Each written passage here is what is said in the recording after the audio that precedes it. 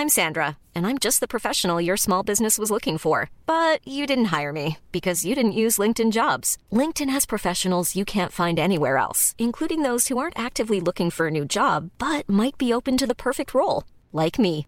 In a given month, over 70% of LinkedIn users don't visit other leading job sites. So if you're not looking on LinkedIn, you'll miss out on great candidates, like Sandra. Start hiring professionals like a professional. Post your free job on linkedin.com/people today. There's never been a faster or easier way to start your weight loss journey than with PlushCare. PlushCare accepts most insurance plans and gives you online access to board-certified physicians who can prescribe FDA-approved weight loss medications like Wegovy and Zepbound for those who qualify. Take charge of your health and speak with a board-certified physician about a weight loss plan that's right for you. Get started today at plushcare.com/weight loss. That's plushcare.com/weight loss. plushcare.com/weight loss. Oslo Business Forum presenterer. Staten må ta sin del av ansvaret, men softwareutvikling eller teknologiutvikling, det en global sportsgren. Staten som kunde kan veldig fort bli feil læring for det. Velkommen til Oslo Business Forum sin podcast De som bygger det nye Norge. Mitt navn Silvia Ceres, og jeg skal intervjue norske næringslivshelter som har vist vei I den digitale transformasjonen. Hvordan fikk de det til, og hva kan vi lære av dem?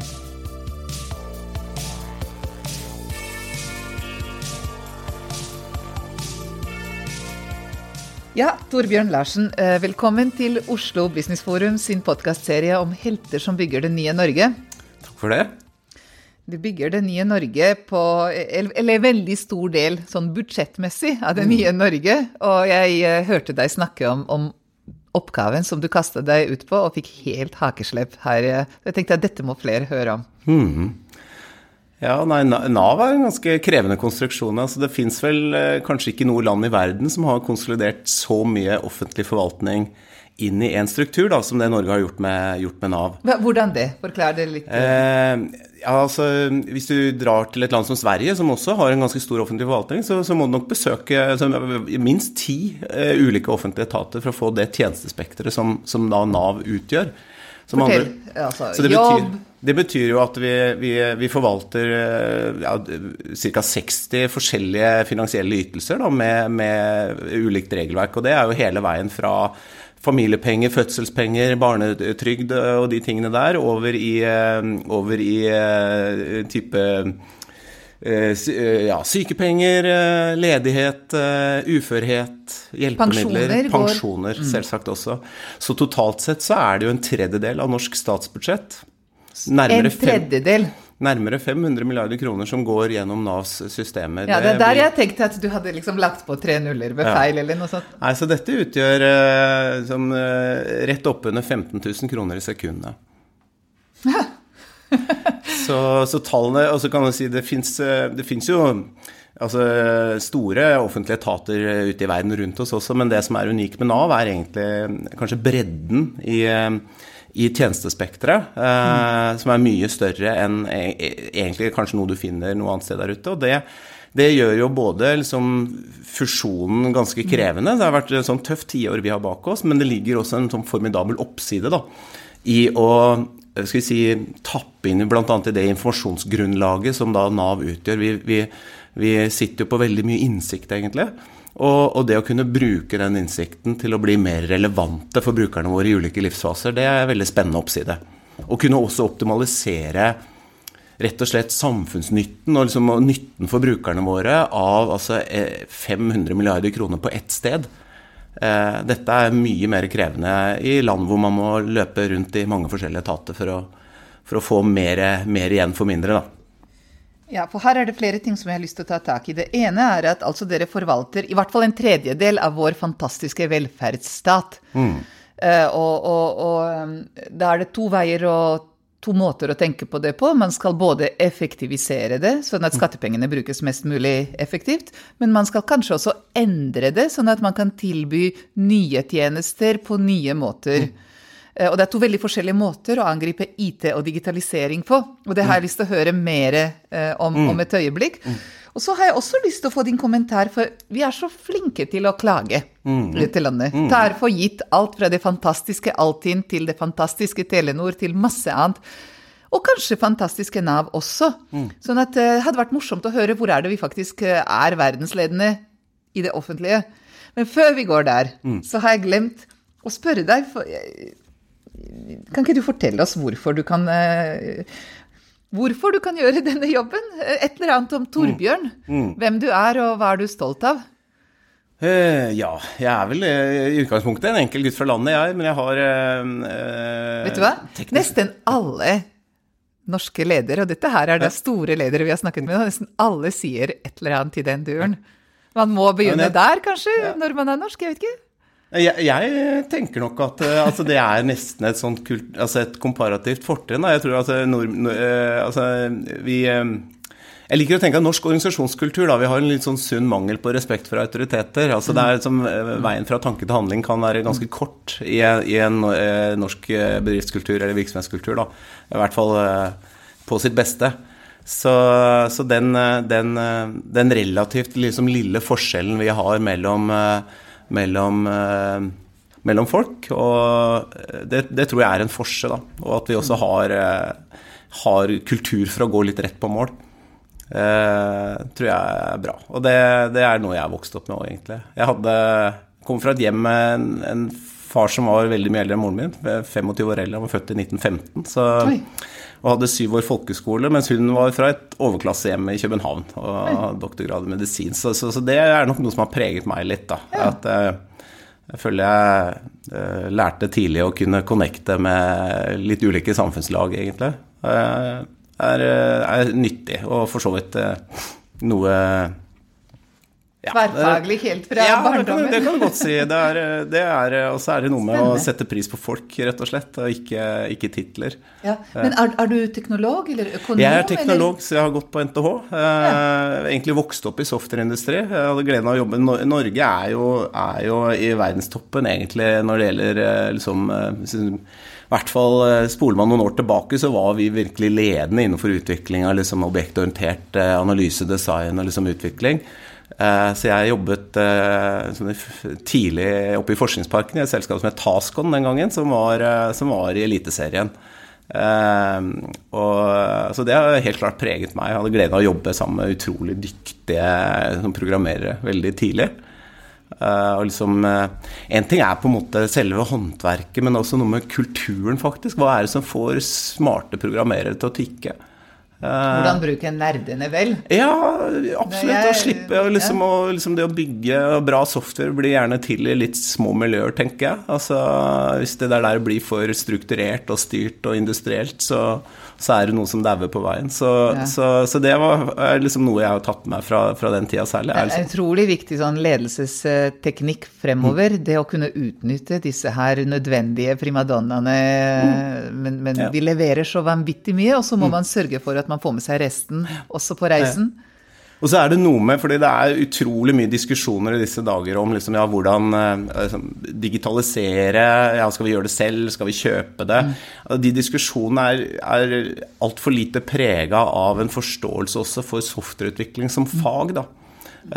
Det liksom noen ting du ikke kan kjøpe. Når vi snakker om sourcing i Nav, så vi veldig opptatt av at vi skal ikke sitte og lage ting som veldig mange andre også har behov for. Altså vi skal ikke sitte og lage løsninger som det finnes et godt kommersielt marked for. Da må vi spleise med andre og gå etter hyllevareprodukter og skytjenester. Men det finnes en lang rekke behov som Norge og Nav har, som vi ikke får kjøpt gjennom et høl i veggen, for å si det sånn, og hvor vi må lagre selv. Og der tror jeg nok at liksom, noe av den sourcing-diskusjonen som går nå litt for lite preget av en forståelse for liksom, faget programmering. For det noen ting du liksom ikke kan kjøpe med mindre du har liksom, nok peiling selv i hvert fall. Du kan, så jeg pleier å si, du skal aldri sette bort noe du ikke skjønner. Ja, det noe med innkjøpskompetansen å gjøre for å kunne ha de riktige diskusjoner. Det mer enn innkjøpskompetanse, for det rett og slett bare det å forstå softwareutvikling som prosess, da. Ja. Forstå for å vite hva som mulig, rett og slett. Og så kan du heller aldri sette bort ansvar, faktisk, så det også en annen viktig ting. Så jeg tror altså noe av disse sourcing-diskusjonene må ta inn over seg at kunnskap og kompetanse ikke en vare som du kan kjøpe og selge akkurat på samme måte som hva som helst annet. Og det betyr at du må ha peiling for å kjøpe peiling, rett og slett. Du må ha peiling for å kjøpe peiling, det liker jeg veldig godt. For der hadde du et veldig spennende eksempel når vi snakket tidligere om hvordan man rigger til for å kunne gjøre det effektivt. Før vi snakker om det, så har jeg lyst til at du skal bare si litt grann. Rett før NAV så kom du fra privatsektor? Ja, så NAV sånn sett min andre jobb i offentlig sektor. Jeg har jobbet drøyt 20 år i privatsektor. Jeg startet i noen veldig sterke software-miljøer. Jeg har vært litt innom management consulting før jeg jobbet noen veldig, veldig spennende år i Tandberg, videokonferanseselskapet Tandberg, som har preget meg ganske mye, faktisk. Jan Christian Oppsal og... Ja, et norsk industrieventyr, egentlig.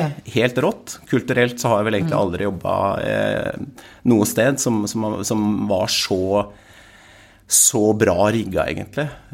Det var virkelig, og det tror jeg handler litt grann om hva man lagde også. Altså, dette var... Du må fortelle hva det var. Tandberg var jo liksom på tidlig 90-tall, så var det noen patenter, et fotballag omtrent i størrelse, noen patenter og en kunde. Og så liksom som dreide seg om noen videogreier. Som lagde videokonferanseløsninger, altså som bygget på noe unik teknologi, men tok i løpet av ganske kort tid en posisjon globalt da, som en verdensledende liksom, utvikler og leverandør av videokonferanseteknologi og løsninger, da, produkter. Ganske imponerende med utgangspunkt i Norge, egentlig. Og dette heller ikke sånn software som du bare kan sende rundt i verden med internett. Dette var skikkelig utstyr som måtte produseres og shippes. Så Norge, så spoler du 10-12 år frem da, fra tidlig 90-tall. Så jeg begynte i Tandberg i 2000 og jeg var først inne en kort periode som konsulent og begynte vel i 2005.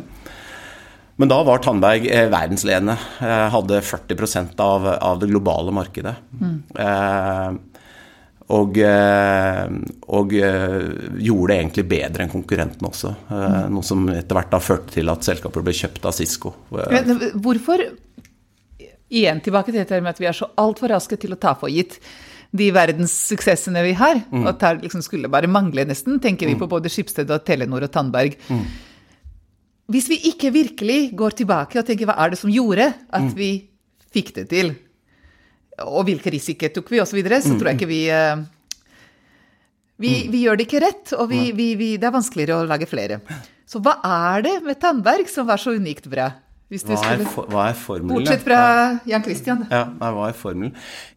Altså, de var på sporet av en veldig skalerbar problemstilling. Du løser et problem som relevant for veldig mange. Altså, det må være et marked der. Da. Så akkurat det å skape produkter som gjorde det mulig å samhandle på en veldig rik og verdifull måte over store avstander, det liksom noe hele verden har nytte av. Da. Så riktig problemstilling? Riktig problemstilling, og god teknologi. Ja. Og så vil jeg nok si at sånn, kulturelt så hadde de liksom et lasersharpt fokus på produktutvikling og salg. Alt annet i beste fall en enabler for produktutvikling og salg. Hvor går de andre feil her? Overfokus på hva det?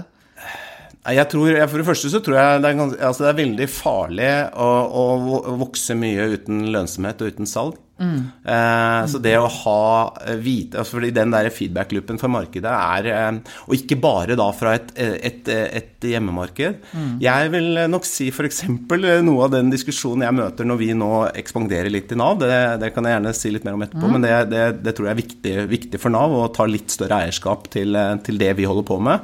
NAV har hatt en ekstrem liksom, outsourcingsagenda egentlig, så vi nødt til å ta litt mer kontroll selv. Og det smerter nok litt hos noen, men jeg tror altså, i Tandberg var det aldri en problemstilling at vi skulle bli store ved å løpe i skjørtekanten på staten som kunde. Altså staten må ta sin del av ansvaret, men softwareutvikling eller teknologiutvikling, det en global sportsgren. Markedet der ute, og da kan staten som kunde kan liksom, veldig fort bli liksom, feil læring for det. Altså rett og slett velferdsstat som prosessindustri man blir verdensledende på, som så eksporteres i form av tjenester. Ja, men jeg sier vel egentlig kanskje litt det motsatte. Jeg tror at hvis man lager softwareprodukter for eksempel, da, så tror jeg det utrolig viktig å komme seg ut så fort som mulig. Hvis du ser på Fast, hvis du ser på Kahoot, hvis du ser på liksom Qt og Trolltech, eller hvis du ser på Tandberg og sånt nå, de hadde jo aldri tid til å stå og vente på å få store kontrakter med det offentlige. Altså, hvis du tar Tandberg som eksempel, noe av det som virkelig var imponerende var jo at en ting var at de bygget bra produkter og fikk et marked i Norge og Europa, men måten de reiste over til USA på, med liksom noen dro over med koffert og kredittkort og bare liksom tok det amerikanske markedet.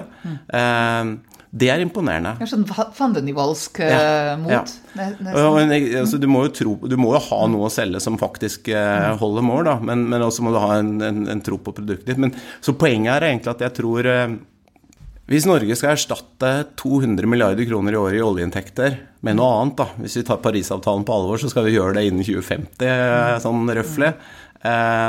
Så må vi ganske raskt finne ut av hva det og liksom få det eksponert for et globalt marked og faktisk se om det liksom flyr. Og det hjelper ikke å spre litt overalt? Nei, jeg tenker at du må på en måte ut og bevise den casen og få den feedback-loopen fra et globalt marked så raskt som mulig. Kanskje ikke for tidlig. Du må liksom bygge litt grann... Kanskje øve deg på et eller annet du har, men øve deg fort, og så men ganske raskt komme seg ut, og det tror jeg kjennetegner de største norske suksessene. Altså har vi dessverre en tendens til å bli solgt ut allikevel, men de som har kommet lengst, de tror jeg ikke har brukt veldig mye tid på liksom å skal vi si, tjene de store pengene i Norge. Men det utrolig mye verdiskapning på veien, pluss at... de hodene kan ofte brukes til andre ting. Altså bare se på offshore-programmerere. Ja. Jeg tror vi undervurderer hvor utrolig relevante de til andre prosessindustrier. Det er jeg helt enig. Altså hvis du ser på det som i sin tid het Kongsberg Våpenfabrikk, og liksom det cluster eller den klyngen du har der nede nå, altså liksom, Kongsberg-gruppen var i hvert fall ikke sant? Og hva de har fått til med som embedda software og kontrollsystemer og sånne ting, så blir det jo ringer i vannet av det. Det gjør det. Men poenget mitt mer det at altså, Norge et bittelite land i verden, og hvis vi da skal liksom lage, og teknologi, software, som high-tech veldig fort et globalt marked og en global sportsgren. Og da tror jeg skal man liksom lykkes i det lange løp, og lykkes med å skape liksom nye industrieventyr, så må man ikke bruke for mye tid på, liksom, på hjemmemarkedet. Altså man må, det liksom der du starter, typisk, men du må ganske fort ut i verden, da, og få den feedback-loopen det innebærer. Men så, dro du til Nav etter hvert? Ja, jeg var jo da med over i Cisco en periode. Superspennende egentlig, jeg hadde som en global rolle der sånn, men det ble forferdelig mye reising. I Tandberg-årene og inn i Cisco så levde jeg et liv med, statistisk så lå jeg på ca. 15 videosamtaler om dagen. Og fordi dette var strukturer der verden var veldig liten egentlig, spesielt kanskje i Tandberg som leverte egentlig samhandlingsløsninger da, og vi levde som vi lærte, så liksom alle prosjekter, alle team var internasjonale eller globale der sånn. Og det betyr at som verden blir veldig liten, men og mine videosamtaler hadde kanskje en gjennomsnittlig varighet på 5-10 minutter. Sånn var det ikke i Cisco. Der var det som en time halvannen i snitt da, per videosamtale. Og du pyntet deg før du gikk inn i et videomøte, ikke sant? Mens i Tandberg så var dette ekvivalenten til å stikke ned i gangen og prate med noen. Vi satt med permanente videolinker, så vi hadde jo et tverrfaglig team som også satt i flere... Så noe gikk tapt også i det salget på veien. Jeg kjenner meg litt igjen fra Fast og Microsoft. Ja, ikke sant? Så det noe av faren ved å prøve å plante om en innovativ virksomhet da, inn i en stor struktur. Du ble omtalt som mannen som fikk Norges enten mest krevende IT-jobb, eller Norges mest spennende IT-jobb. Hvilken av delene det? Jeg har Norges både mest spennende og morsomste IT-jobb. Det tror jeg nesten garanterer. Ok, hvorfor det?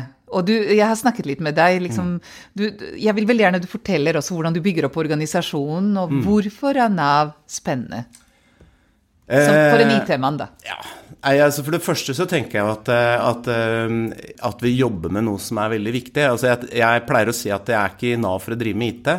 Jeg her for å levere verdens beste velferdstjenester, og for meg det en del, altså vi bygger nasjonal infrastruktur, vi bygger en plattform som ikke bare en plattform for NAV når vi jobber med å løse vårt samfunnsoppdrag, men det egentlig også en del av nasjonale plattformen.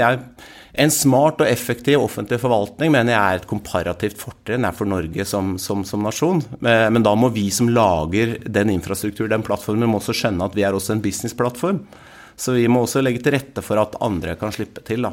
Så må du være ganske skarp på hva det beste eller hvordan ser det ut, eller hvordan du, altså du kan ikke vente på at noen andre skal vise deg det, du må nesten drømme det opp selv. Ja. Så det ene for meg I hvert fall at jeg føler at jeg med på noe som veldig viktig, og det ser jeg når vi liksom ute og rekrutterer også, at det faktisk en viktig del av verdiforslaget, at vi driver med, altså det en sense of purpose der da.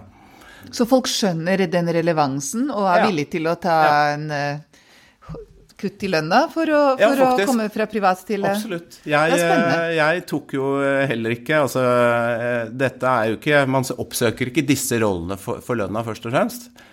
Det oppgaven. Ja, absolutt. Og når jeg nå har rekruttert nye ledere inn I min ledergruppe, så har samtlige, vil jeg si, har gått ned I lønn, faktisk. Men for at de skal da ville gjøre det, så må de for det første tro på deg og din visjon og din evne til gjennomføring. Så må de tro på en sånn helhetlig mandat. Ja. Har dere det? Kan du røske opp nok til å gjennomføre de endringene du må gjøre?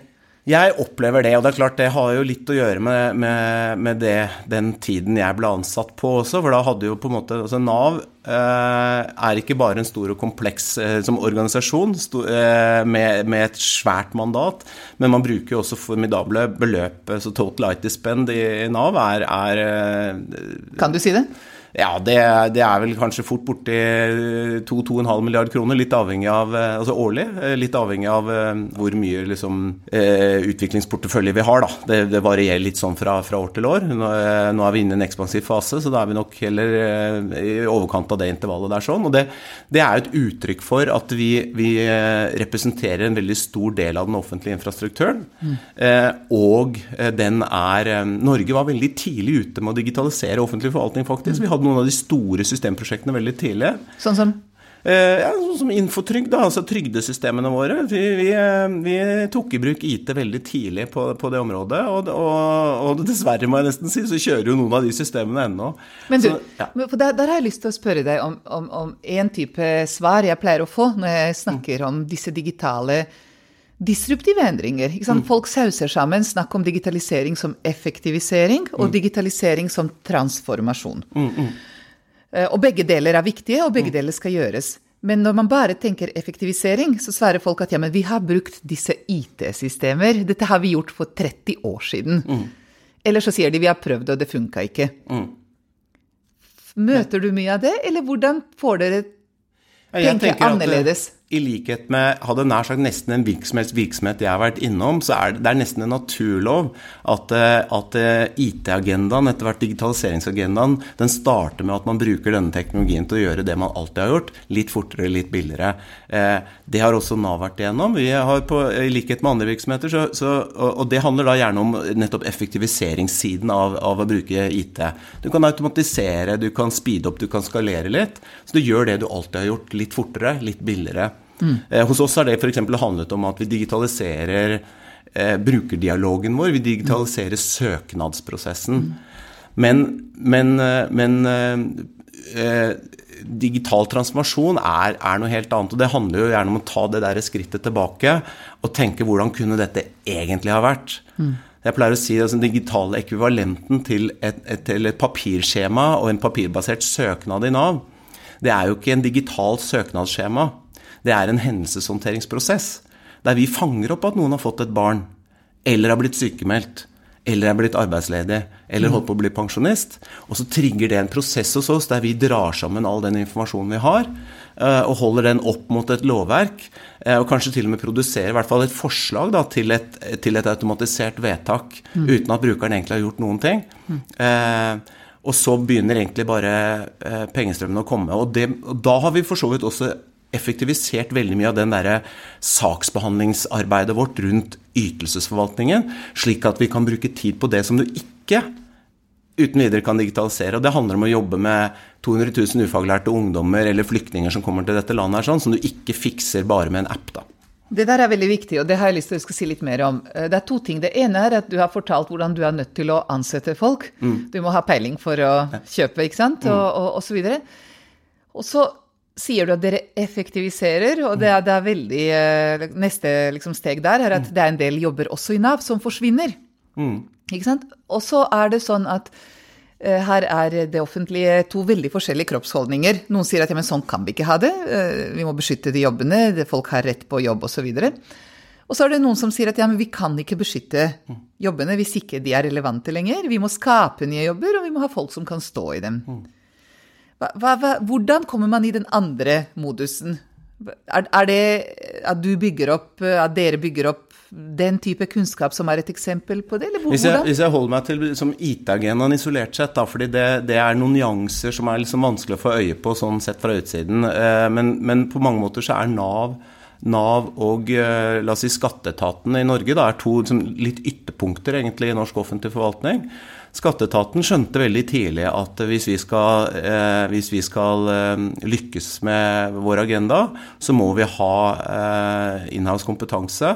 Så de har jo bygget en veldig sterk IT-operasjon og har lyktes veldig bra. Norge har veldig moderne, vil jeg si, skatteforvaltning. Hva betyr det? De flinke til å hente data fra kilder? Hvordan de flinke? Og dels det jo dyktige håndverkere, altså det fenomenet at når 31.12. blir til 1.1. hos oss, så husker i hvert fall noen av oss hvordan du da satte deg ned med verdens mest kompliserte papirskjema og begynte å fylle inn din egen selvangivelse. Det flere av oss som husker det. De skjønte jo veldig tidlig at ja, men dette kan jo være noe helt annet. Og nå det jo slik at når 31.12. blir til 1.1., så trigger det et event, det en hendelse det i vårt land. Og så dras da et datagrunnlag sammen og blir til et forslag til min selvangivelse. Som vi nå godkjenner uten å se på. Ikke sant. Og det ganske moderne, det ikke så mange land som har det, altså. Stoler ganske bra på systemet da. Og det har de levert på, så de har både kvalitet i håndverket, men de har også evnet rett og slett å forestille seg det. Ja. Og begge deler handler om kompetanse. Hvis du ikke skjønner hvor du skal hen, så det jo ganske vanskelig å komme dit. Så jeg tenker at ved å ha in-house kompetanse, så vil du både ha en bedre forestilling om hvor du skal hen. Hva betyr blockchain for finansnæringen? A lot can happen in the next 3 years. Like a chatbot may be your new best friend. But what won't change? Needing health insurance. United Healthcare Tri-Term Medical Plans are available for these changing times. Underwritten by Golden Rule Insurance Company, they offer budget-friendly, flexible coverage for people who are in between jobs or missed open enrollment. The plans last nearly 3 years in some states, with access to a nationwide network of doctors and hospitals. So for whatever tomorrow brings, United Healthcare Tri-Term Medical Plans may be for you. Learn more at uh1.com. Hvis IT en blyant som skal koste minst mulig, og du liksom har outsourcet liksom hele veien, hvilke muligheter har du da for egentlig å skjønne hva det teknologiskiftet der, eller maskinlæring for den saks skyld, hva betyr dette for min business? Når det største vekstmulighet også. Kanskje til og med. Men du ikke engang i stand til å kjenne igjen truslene. Langt mindre mulighetene. Små og mellomstore virksomheter da, med ordinære IT-behov, de har ikke behov for tung liksom, IT-kompetanse. De kan få kjøpt det de trenger gjennom et hull i veggen. Men når det begynner å bli litt størrelse og litt komplekst, og hvor kjerneprosessene dine liksom, trenger digitalisering da, så trenger du in-house kompetanse. Hvor mye, det en annen diskusjon, tenker jeg, men du må ha in-house kompetanse til å skjønne hva dette for noe, til å skjønne hva som må lages. Må jeg lage det? Kan jeg kjøpe det? Eller skal jeg progrere selv? Hva som mulig, og hva som kommer til å bli mulig, ikke minst. Og så må man liksom, med det som utgangspunkt finne ut av, ok, hvordan skal jeg bruke markedet? Og der tror jeg Skatt kanskje skjønte noe som da vi nå også tar inn over oss i NAV. De skjønte det litt tidligere. De hadde også en annen mulighet.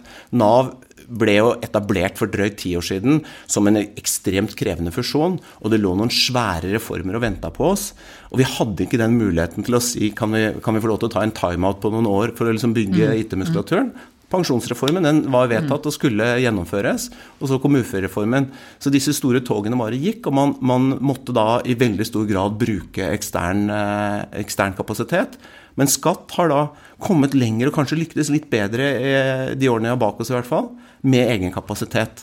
Nå gjør vi det samme i NAV, og vi skal ikke vokse mye, men vi skal befeste noen brohoder da, med spisskompetanse. Og så skal vi fortsatt bruke markedet, men vi skal kjøpe mer løsninger og færre timer. Der hvor våre behov sammenfaller med mange andres behov, så skal ikke vi sitte og lage løsninger, da skal vi selvsagt kjøpe det. Og kanskje ikke overspesifisere dem heller. Du skal komme med problemstilling, og så får de komme med... Ja, men jeg tenker nok mest på da kommersielle løsninger som i stor grad ferdige, skytjenester, som i stigende grad også liksom konfigurerbare, modelldrevne. Så vi jo ute i markedet nå, RFI-er på en måte, vi jo ikke alene om å ha kundekontakt og saksbehandling. Så de løsningene der skal vi bruke kommersielle alternativer. Men du får liksom ikke kjøpt et norsk pensjonssystem på boks. Nei. Du får heller ikke kjøpt et datavarehus på boks, eller for ikke å snakke om en moderne informasjonsplattform på boks. Der får du kjøpt verktøykasser. Og dette handler om vår kjernekompetanse, og der må vi ha egen kapasitet, og så skal vi spare med de beste. Vi skal kjøpe ekstern kapasitet, men vi må ha peiling for å kjøpe peiling. Kjempespennende. Du, kan ikke du si, vi nærmer oss slutten på tiden, og jeg har mine 2 avsluttende spørsmål, men før det har jeg veldig lyst å høre. Jeg mener at dere har en del unike perspektiver på dette med ikke bare offentlig eierskap, men rett og slett det å være en del av det offentlige. Man kan si også at det store fordeler der med at det faktisk nok budsjetter i dette landet. Det langsiktighet og så videre, men så det også en sånn risikouvilje. Litt sånn pros and cons, og hvordan kan man bruke det beste, og hvordan kan man dempe det verste?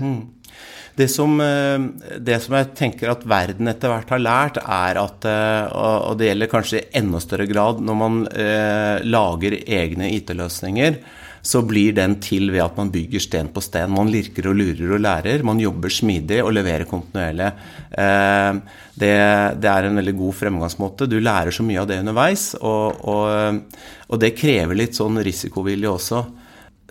Så står nok det kanskje litt i kontrast da, til en litt sånn offentlig byråkratisk kanskje tenkning. Alt skal være sikkert før du trykker på knappen. Jeg pleier å si liksom at det som veldig spennende med å begynne å jobbe i det offentlige i disse dager jo at det litt sånn paradigmeskifte på gang også i forhold til kultur og lederskap blant annet. Offentlige virksomheter har jo røttene sine i et litt sånn webersk byråkrati, og hvor ledelse har handlet mye om å kontrollere at reglene blir fulgt. Det tenker jeg ikke noen sånn ekstrem påstand egentlig. Og så og jeg tilhører de som tenker at et velfungerende byråkrati ikke noe, det skal man ikke kimse av. Det har sin verdi, men når da omstendighetene endrer seg raskt, og organisasjonen ikke lenger, skal vi si, altså den der maskinmetaforen da, fungerer ikke helt. Altså du trenger en organisasjon som kan respondere raskt på skiftende strømninger i omgivelsene.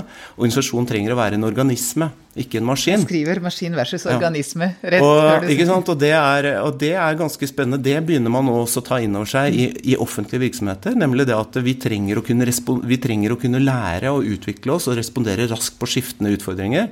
Og det endrer også lederskap. Ledelse kan ikke lenger handle om å kontrollere at reglene blir fulgt, at maskinen går liksom jevnt. Nei, ledelse handler om å kunne mobilisere relevante ressurser rundt stadig nye problemstillinger da. For hvis man tenker det der maskinanalogien versus organisme, så ligger det også noe rundt nesten en slags immunsystem, robusthet i organismen.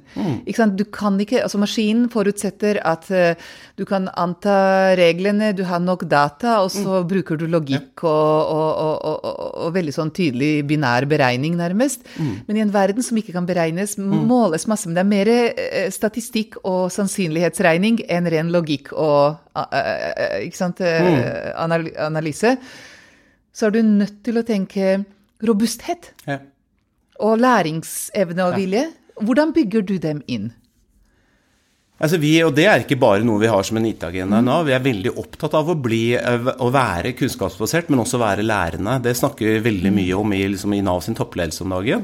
Og sånn sett igjen så det liksom veldig sånn velkommen tidspunkt å komme inn med den bakgrunnen jeg har, fordi jeg tar jo med meg det samme grunnsynet da i forhold til hvordan å jobbe med digital transformasjon og jobbe med IT-utvikling, at det en like lure læreprosess, og det liksom prøving og feiling som gjelder, og det man da også ser når du jobber da med den delen av NAV som ikke et digitalt prosjekt. Da vi skal bygge verdens beste digitale løsninger, men NAV, og det ikke alltid at det så lett å få øye på, men en stor del av NAV handler også om å jobbe profesjonelt med arbeidsinkludering. Og det handler om å jobbe med mennesker. Det som dypest sett pedagogisk virksomhet. Og det også et område hvor one size does not fit all. Jeg tenker at det moderne lærergjerningen også, det ikke lenger liksom å snu foilbunken og liksom å messe det samme. Nei, du må jobbe mye mer interaktivt med ulike skjebner, og sånn sett være profesjonell da, men også innsiktsbasert. Faktisk også datadrevet. Så den samme innsikten som vi legger... Data pluss intuisjon det. Ja. Så den samme innsikten som vi ønsker å legge til grunn for automatiserte løsninger, der vi liksom, når man logger seg på våre løsninger i fremtiden, så skal de på en måte, litt avhengig av hva du selv gir samtykke til, så skal vi kunne bli liksom mer og mer relevante for deg. Når vi jobber med vår liksom jobbmatchingsløsning, eller vår på en måte tiltaksplanlegger, da, så jeg skal liksom planlegge, en ting matche meg selv mot et arbeidsliv, liksom hvilke muligheter finnes for meg, eventuelt hvordan kan jeg øke min sjanse for å komme i jobb. Der skal vi bruke innsikt. Den samme innsikten kan vi bruke da, eller by på til våre profesjonelle veiledere, når de da jobber med de som ikke klarer seg på nett alene.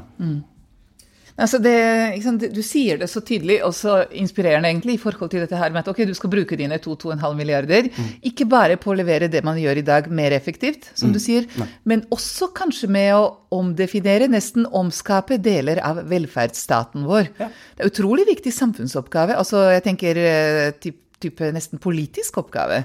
Og der tror jeg vi misforstår ofte, eller våre politikere, våre ledere av og til ikke skjønner hvor sentral samfunnsrolle, kulturelt, filosofisk, nesten teologisk, våre utviklere har. Altså dere må alene, ikke sant? Ingen kan alene verdiene til de løsningene, til norske verdier, så bra som nordmenn som skjønner både teknologi og samfunn. Ja, og hvis jeg kan liksom legge til et viktig poeng for meg da, på slutten også, det jo at nå dreier vi vår tenkning i forhold til hvordan å bygge den plattformen vi bygger.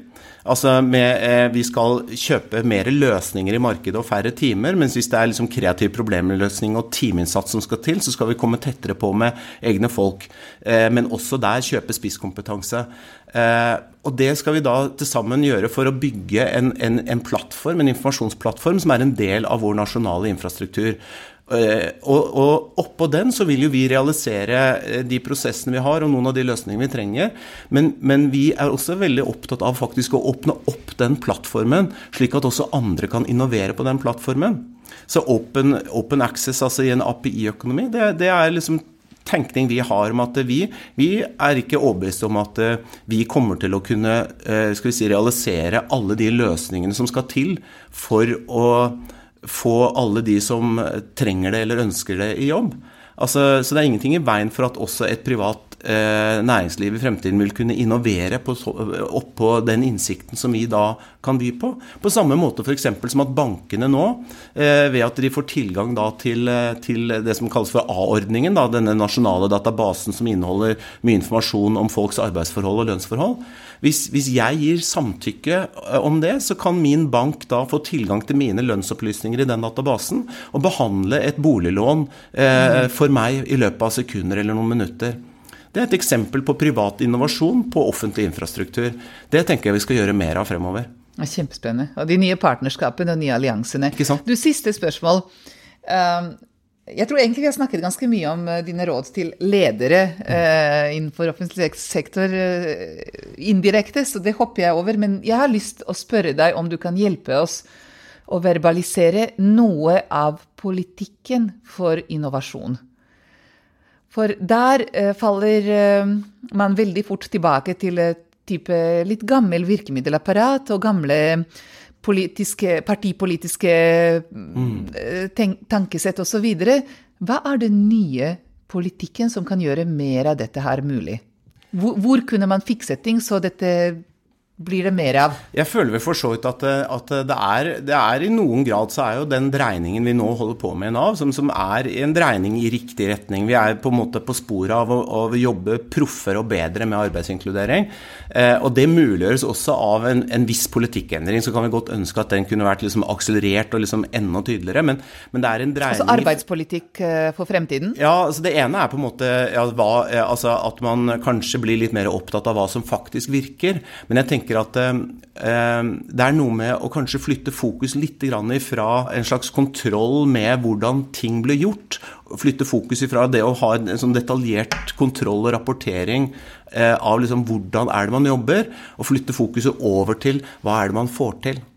Altså det å fokusere mer på rammebetingelsene og på effektene eller utfallet, og så ha litt større tillit til at både, han nær sagt et offentlig byråkrati, men også offentlige etater, man må ha tillit til at kompetente aktører da jobber så godt de kan, men de må jo selvsagt bli utsatt for en tilbakemelding på liksom hva de får til. Men altså at styringen flytter seg fra liksom hvordan ting gjennomføres, altså en veldig sånn detaljert tellekant-type styring, til mer å si at hvordan kan vi skape gode rammebetingelser som genererer dette utfallet eller disse effektene. Hvordan dere da jobber, det må faktisk være litt opp til kompetente aktører. Og det tror jeg liksom, det synes jeg man ser tendenser til på flere områder egentlig. Ja. Dette et land som egentlig har vært veldig flinke til å utnytte akkurat den type tillit og åpenhet før, og det spennende. Tillit en asset, dette. Ja, det det, men vi skal være ganske presise på hvordan den en asset, og der sa du noe kjempeviktig nå. Men som sagt, på samme måte som at smidig utvikling og liksom autonome team, det jo ikke en hjemme-alene-fest, det noe med at det må være det noe med tydelige rammebetingelser, en tydelig bestilling og en god feedback-loop, men la liksom et kompetent team finne ut av hvordan å komme frem. Det kan man godt skalere opp og se i litt større skala også, at det jo ikke tillit uten krav eller forventninger. Sånn at når vi også nå ønsker å la kompetansemiljøene i NAV ta et større ansvar og bli liksom myndiggjorte da, og få lov til å ta et større ansvar med hvordan de jobber med å få folk i jobb, så må vi samtidig sørge for å ha et sterkt fokus på men hva det vi faktisk får til da. Så du flytter fokuset fra liksom, hvordan folk jobber til hva de får til, rett og slett. Du sa så mye morsomt, og det masse sånne ting jeg har lyst å ta med meg videre, sånn som dette med lirke og lure og lære og så videre. Jeg tror min favoritt var nå at smidig utvikling ingen hjemme-alene-fest. Nei, det vi litt opptatt av, for det noe med, som sagt, en tydelighet på hva man skal få til, og også en ganske tydelig feedback-loop. Kanskje hvorfor, ikke hvordan. Var det noen sa en gang også om det, mulig det ikke blir så relevant her, men lyspæren jo ikke et resultat av kontinuerlig utvikling av stearinlyset. Så innimellom så må man faktisk liksom... Slutte å tenke hvordan, som du sier, men tenke hva det vi vil ha, og hvorfor. Du, Torbjørn Larsen, tusen takk for at du tok deg tid til å fortelle oss om den egentlig fantastisk spennende endringen som NAV står i akkurat nå. Lykke til med Norges mest spennende IT-jobb. Tusen takk. Og takk for at du prioriterte dette her rett før sommeren tar deg. Det var superhyggelig, så ingen årsak. Tusen takk for at du lyttet til Oslo Business Forum sin podcast De som bygger det nye Norge. Hvis du likte det du hørte, følg oss og gi oss en tilbakemelding på iTunes. Det hadde vi satt stor pris på.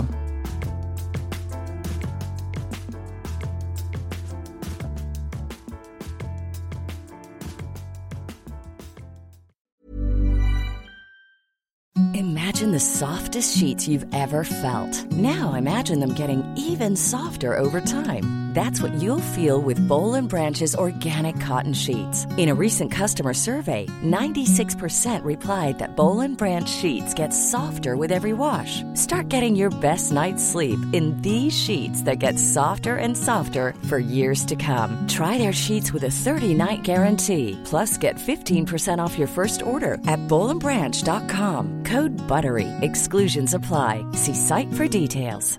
Planning for your next trip? Elevate your travel style with Quince. Quince has all the jet-setting essentials you'll want for your next getaway, like European linen, premium luggage options, buttery soft Italian leather bags, and so much more. And is all priced at 50 to 80% less than similar brands. Plus, Quince only works with factories that use safe and ethical manufacturing practices. Pack your bags with high-quality essentials you'll be wearing for vacations to come with Quince. Go to quince.com/pack for free shipping and 365-day returns.